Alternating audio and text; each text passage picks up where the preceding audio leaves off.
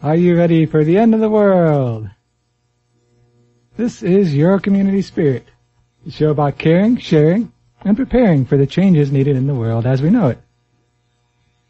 Let's bring back the circle again. Circle of family, circle of friends, the circle of being. Wake up and be healthy and therefore wealthy to the peace and joy of Mother Earth. This is Your Community Spirit coming at you on Your Community Radio. My name is Tree Song, and we have a guest with us here today on the phone. Can you hear us, Orr? Kind of quiet, but yeah. Okay, I should be a little better now. Yep. Alright, and we can hear you pretty good today. It's been an exciting week in environmental news with the Environmental Protection Agency and the Obama administration coming out with eliminating pollution. Yeah, it's funny to me, like, last week we had a big local, environmental news week, and now we've got a big national environmental news week. Things are happening with the environment. I mean, they've been talking about the EPA releasing the much anticipated limits on power plant emissions for a long time. Yeah. And in the past it's mostly been a lot of talk. Yeah, that's true. Now they're actually doing at least something. It's kind of actually surprising because it actually came out. We didn't know except, like, I don't know, it seemed like about a week and a half ago that they were actually going to finally release the new standards. Yeah. So the EPA released their new standards on Monday, calling for a 30% cut in carbon emissions from power plants by 2030. And that's 30% cut in carbon emissions from 2099 standards, I think. Well, 2005. That was the original climate conference, right? 2005, I think, is the year. Oh, okay. Oh, yeah, 2005 as the baseline, and trying to cut it back, I think, to 1999 standard levels. Mm-hmm. Because that's when we first started doing, like, the climate talks around the world, Yeah. So, the regulations are actually the first of their kind for the fleet of existing power plants, which currently produce 39% of U.S. emissions.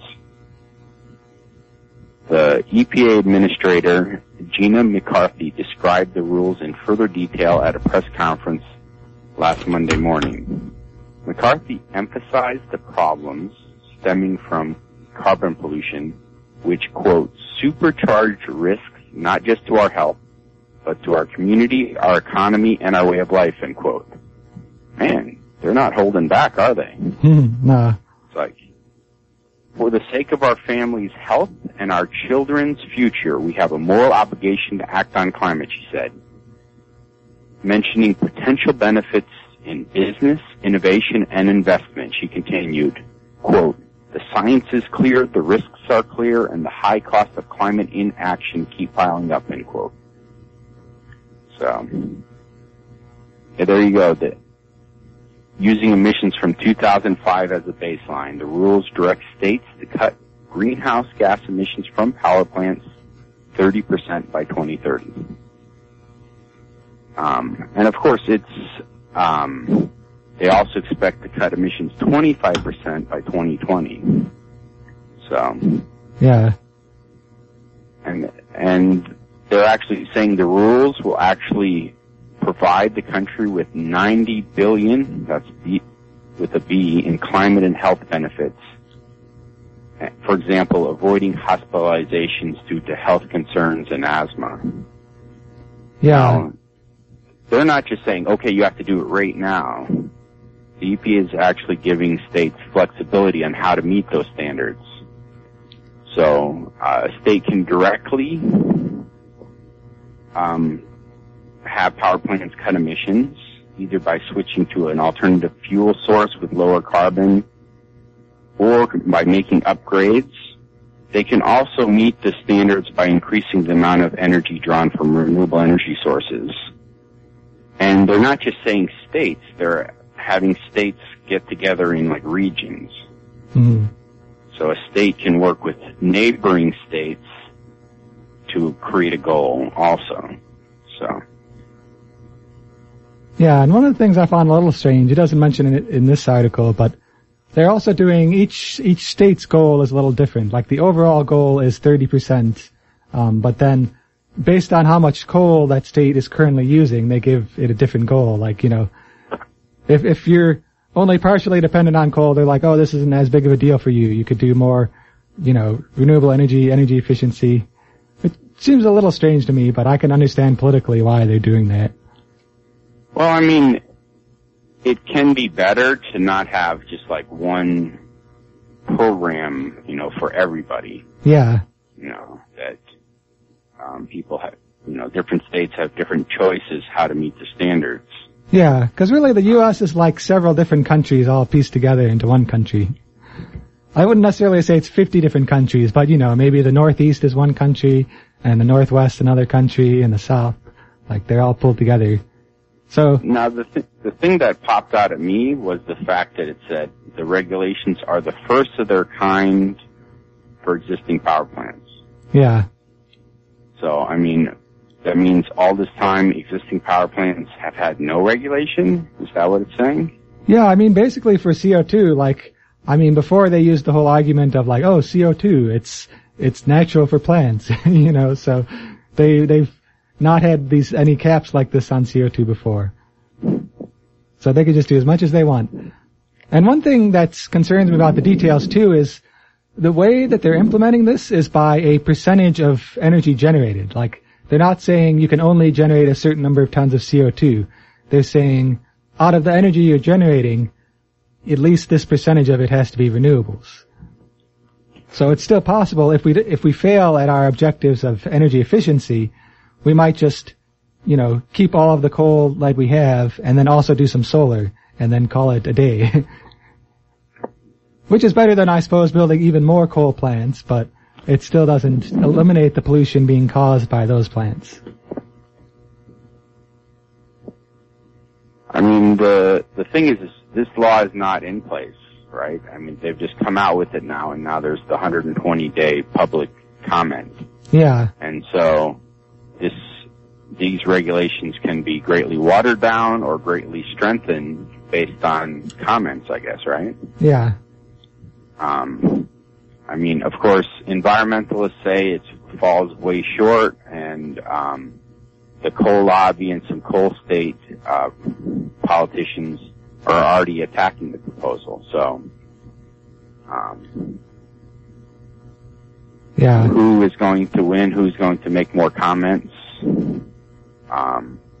For example, groups with large grassroots memberships, such as the Sierra Club, are already planning to ask their members to submit public comments to the EPA.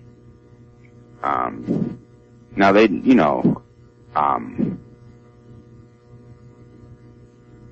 what's interesting about these rules is the environmentalists are getting a really large kick and help from the public health community. Yeah. Because, pollution causes sickness, and the public health community, for example, the American Lung Association, they're constantly sending out communications to their more than 14 million people who are members of them. They've been active in supporting these rules because of the health benefits of cleaner air, Yeah, so a lot of people are going to be commenting for and against the rules, it sounds like. And the environmental groups that you mentioned are planning on organizing, organized commenting drives where they go out in person and ask people they tell them about the legislation, they get comments on it, and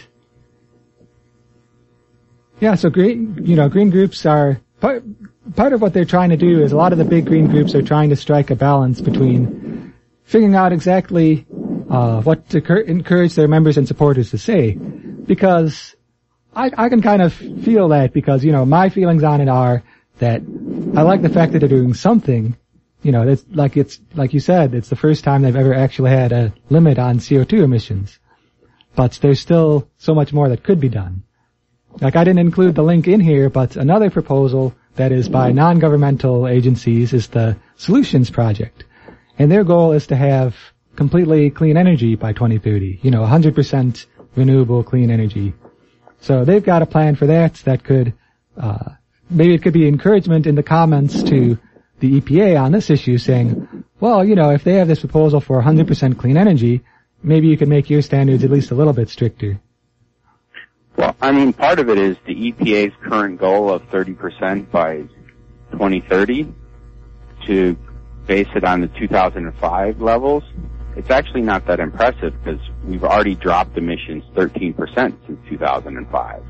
Yeah. That's part of what the cynic in me says is that, maybe they're doing this right now because they know that emissions are already starting to drop. So they're like, oh, we're going to charge in, we're going to reduce emissions while they're already starting to drop. We're already halfway to our 2020 goal of 25%, but, that's 2020 is pretty close actually if you think about it. Yeah. Sneaking up on us really quickly. Now what's very interesting is environmentalists aren't going to have to build up a lot of support for these rules because according to polls,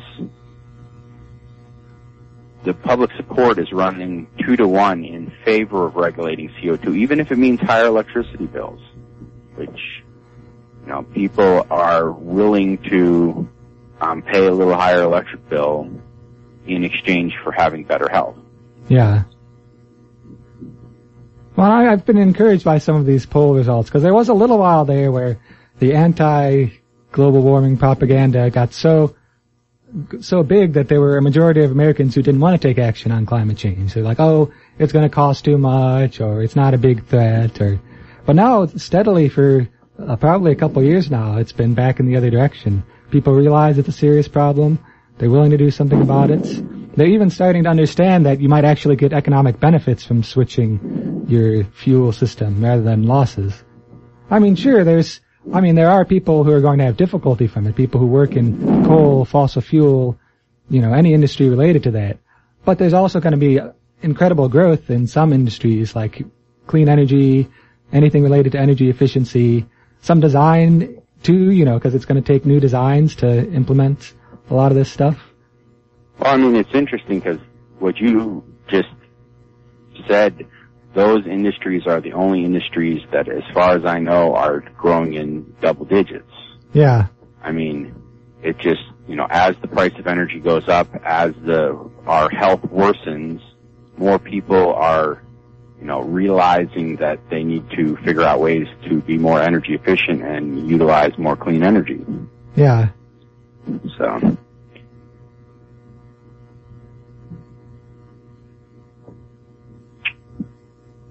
One of the effects of, besides our health itself, one of the effects of all this pollution is, of course, what it's doing on our environment. Yeah. And more, I don't know if you've ever read the studies from the insurance companies that all the insurance companies are strongly for, stopping carbon pollution because of climate change, because they're shelling out so much money for all these climate disasters. Yeah, that's one that actually didn't make it in the news today. Chicago got sued by the insurance companies because Chicagoland area didn't do enough to prepare. But they lost the suit. Well, they're going to keep trying. Because insurance companies stand to lose large sums of money with all the storm damage and such. But yeah, here's a way to respond. There is actually an effort to respond proactively and prepare for the coming effects of climate change. New York City is actually building these radical storm-proofing systems. Nearly 2 years after Hurricane Sandy tore into New York City, the city's still not much more prepared than it was then. So news that the federal government has doled out $540 million to fund a handful of flood-proofing infrastructure projects this week is a welcome surprise. Not to mention that the systems look pretty cool. A few months ago, they had a rebuild design contest. This was a competition that looked for proposals to retrofit the city and the surrounding region for a stormy future. So earlier this week, the Housing and Urban Development Secretary, Sean Donovan, announced the winners of the competition and meted out more than $500 million to build them. So it's a pretty cool project. We can't beam you the images over the radio, but here's a few aspects of it. they've actually gotten funding for this, so it's no longer one of these, model pie in the sky ideas. They're actually going to do this. Well, $540 million is just the money from the feds. Yeah. They've actually awarded a total of $920 million, ended up being awarded this week for a bunch of different projects. Yeah. Yeah, if you count all the sources, it's 920. That's a lot of money. And it sounds like they're going to do a lot of good with it. I mean, one of the things you could probably expect is a barrier that they're going to have along the edge of Manhattan, a 16-foot barrier. They're calling it the Big U, because it's, I guess, probably U-shaped. It's going to have a massive barrier of dikes, berms, and other barriers around Manhattan. That's where the bulk of it is going to, is building the first stretch of this 8-mile-long ring. And it will protect the fragile Lower East Side from storm surges with a tall grass escarpment as well. And it's going to have underwater oyster shelf. They're going to have oysters there to help protect the coastline. It's weird how you don't even think about that, but having more stuff in the ocean along the coast really does help mitigate the storm surges.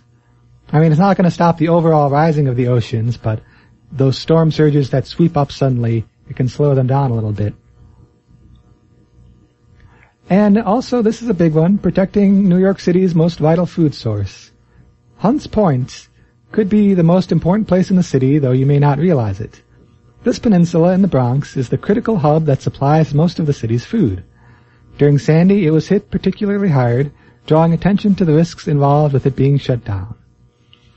So Donovan has awarded a $20 million grant to study the feasibility of the project. And it's not start construction just yet, but the project will protect the market with a series of levees, parks, and other flood mitigating systems. I mean, that's an important consideration to keep in mind, is food systems. Because especially when you've got a spot like that that's really centralized, it's good if you could decentralize your food production a little bit. But when you've got a spot like that that is a pretty big spot for a lot of people, you've got to be sure it lasts.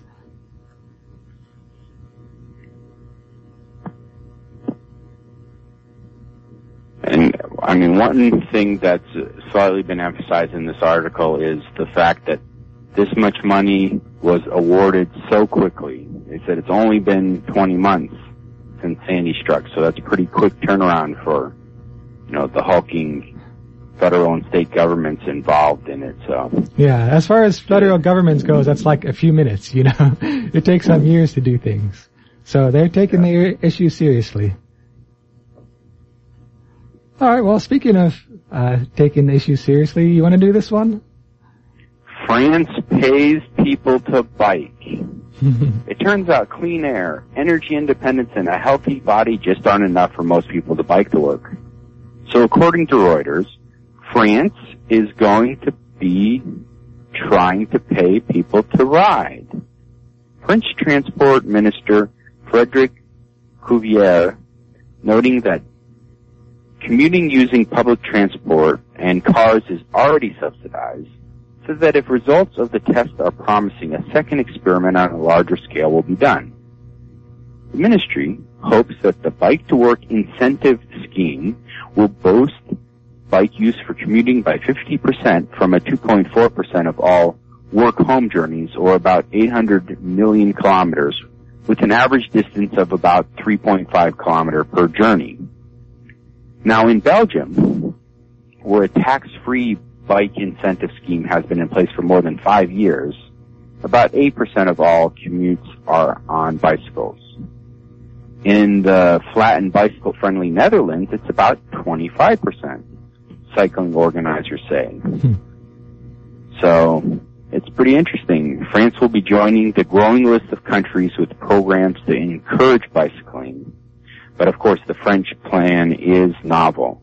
The Transport Ministry has teamed up with institutions, and private companies who've agreed to pay their employees 25 euro cents a kilometer to bike to work. So it's not very much, but it's a little incentive and it adds up, right? Yeah. Sure. And consider they're saving all that money on having to pay for gas and pay to go to the gym. So Yeah. they're overall not only saving money, they're making some money, eh? Yeah, it's a good deal. And I like the fact that they pointed out how other forms of transportation get subsidies, cars, trains, planes. So here's something to help out the bikers, or the cyclists, I guess. Yeah, I wish there was a shower at my work so I could bike to work. Yeah. I was like, I suppose I can do the whole sink shower, just go into the bathroom and clean up at the sink. Yeah. But, well, maybe some workplaces in France will have that. They'll have if you're biking to work, they'll have a shower for you. yeah.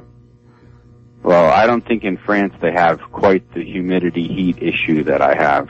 Yeah, I don't imagine so. Not even in the hot weather. All right, some holidays coming up.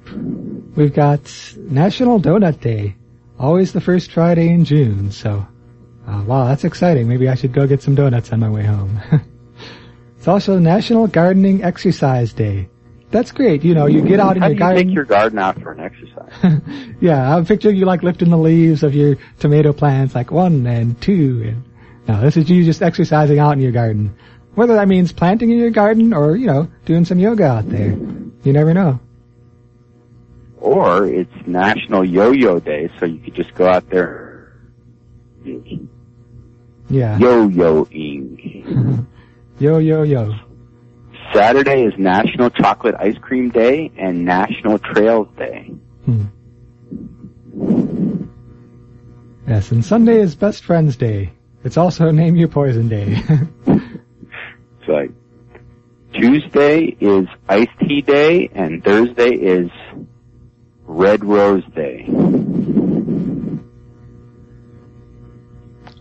All right, so we've got some happenings coming up. We've got the Carbondale Community Friday Night Fair. It's going on during May and June this summer, and it's happening tonight from 6 p.m. to 9 p.m. over at the Town Square Pavilion. It's a free community event featuring locally grown produce, food courts, variety of handmade products and services, and live music. That's pretty much people getting together at the Town Square, having some music, some food, some fun. It's a good way to spend the summer. It's tonight from 6 p.m. to 9 p.m. Saturdays from 9 until noon, the Carbondale Community Farmers Market at the Carbondale Community High School. We need to add another community word in there. Yeah. We should get all the community together to do community things at the Community Farmers Market. Yeah, I feel like more events. Yeah, more events are adding the word community just to show it's open to everybody, I guess. Did you go to that? Didn't that meeting happen for the year-round farmers market? Yeah, it did happen. I didn't make it out to it, but I've heard a little bit about it. They talked about different options for where they could put it and what it would be like. I mean, there already is a year-round farmers market, but they're talking more that wasn't it a representative from the USDA came to talk about creating a year-round farmers market location. Yeah, this would be a dedicated location. They would have, I mean, that's part of what they talked about is the details, but it could have its own building. It could have, mixed uses. You could do other things with it when the farmers market isn't in session during, certain days or whatever.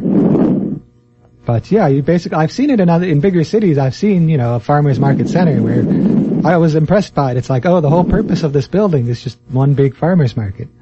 So it wouldn't be as big as, the ones in a major city, but we're a city of enough size that you could have a little center and, maybe combine different farmers markets that are happening into one spot.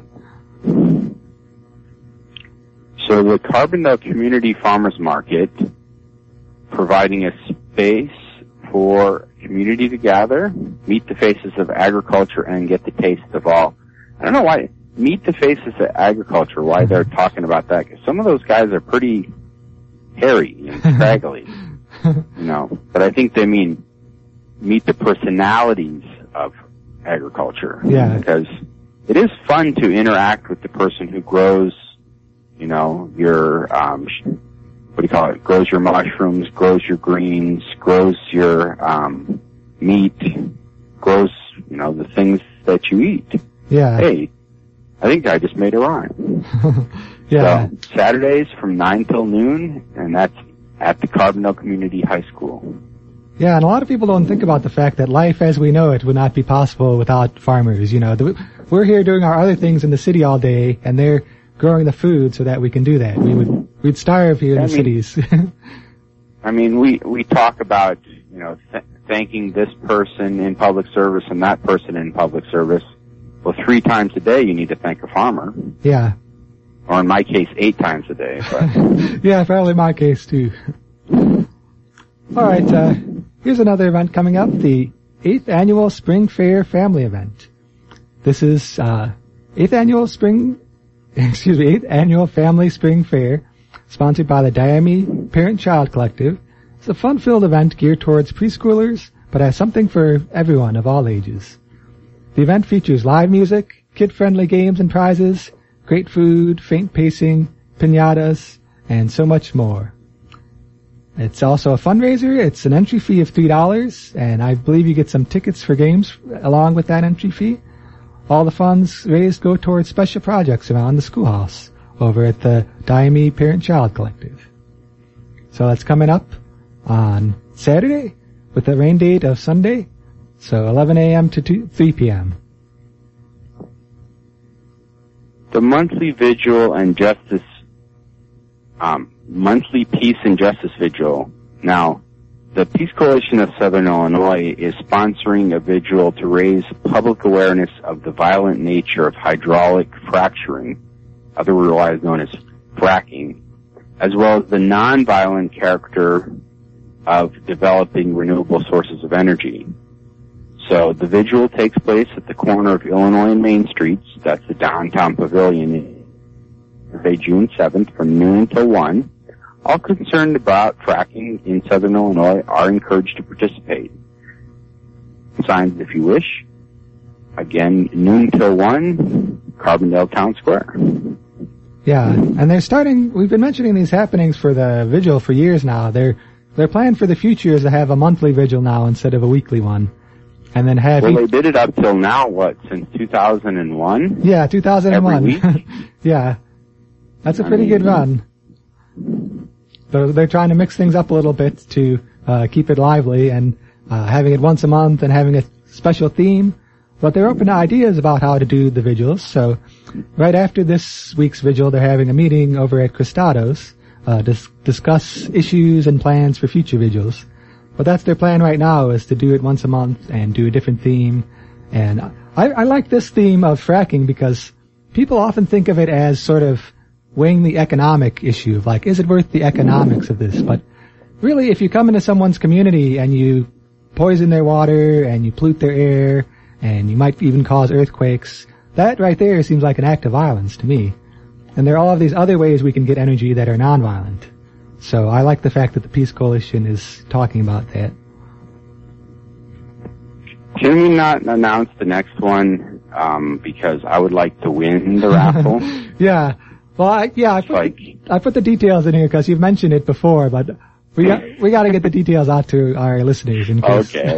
The Illinois Solar Energy Association is doing a fundraising raffle for a Tesla Model S. The raffle will support the Illinois Solar Energies Association to advance renewable energy development. Only 2,000 tickets will be sold. The drawing is in October. For more information, it's illinoissolar.org/Tesla 2014. Now, the Tesla Model S is the world's first premium electric sedan. I mean, it's 100% electric, so no tailpipe, at all. Yeah. If an owner would completely liberate themselves from having to think about the fact that they're burning, pollution. Yeah, and one of the things I like about them is that, the main reason I would be interested in one is the whole reduction of pollution, but there's also a simplicity to it too that I don't really know much about how the internal combustion engine works. I know little explosions go on in there, but there are all these complicated parts that break down, and there's such more simple devices, electric vehicles. There's something like, 10 times or 20 times less parts in them. It's pretty amazing. That's true.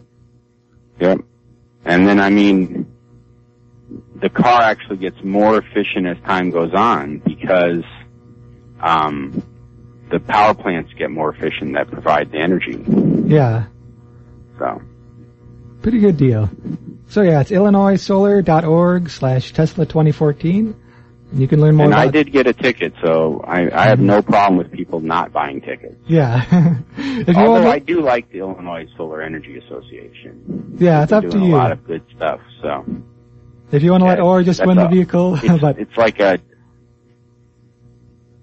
Personally, but also personally, I want you to support the organization, so. Yeah. They're a good group. All right. All right, well, we got to get going here. It's once again been a fun and an exciting episode of Your Community Spirit. We will see you here next week on the radio. For another episode. Yes. Have a good one, everybody.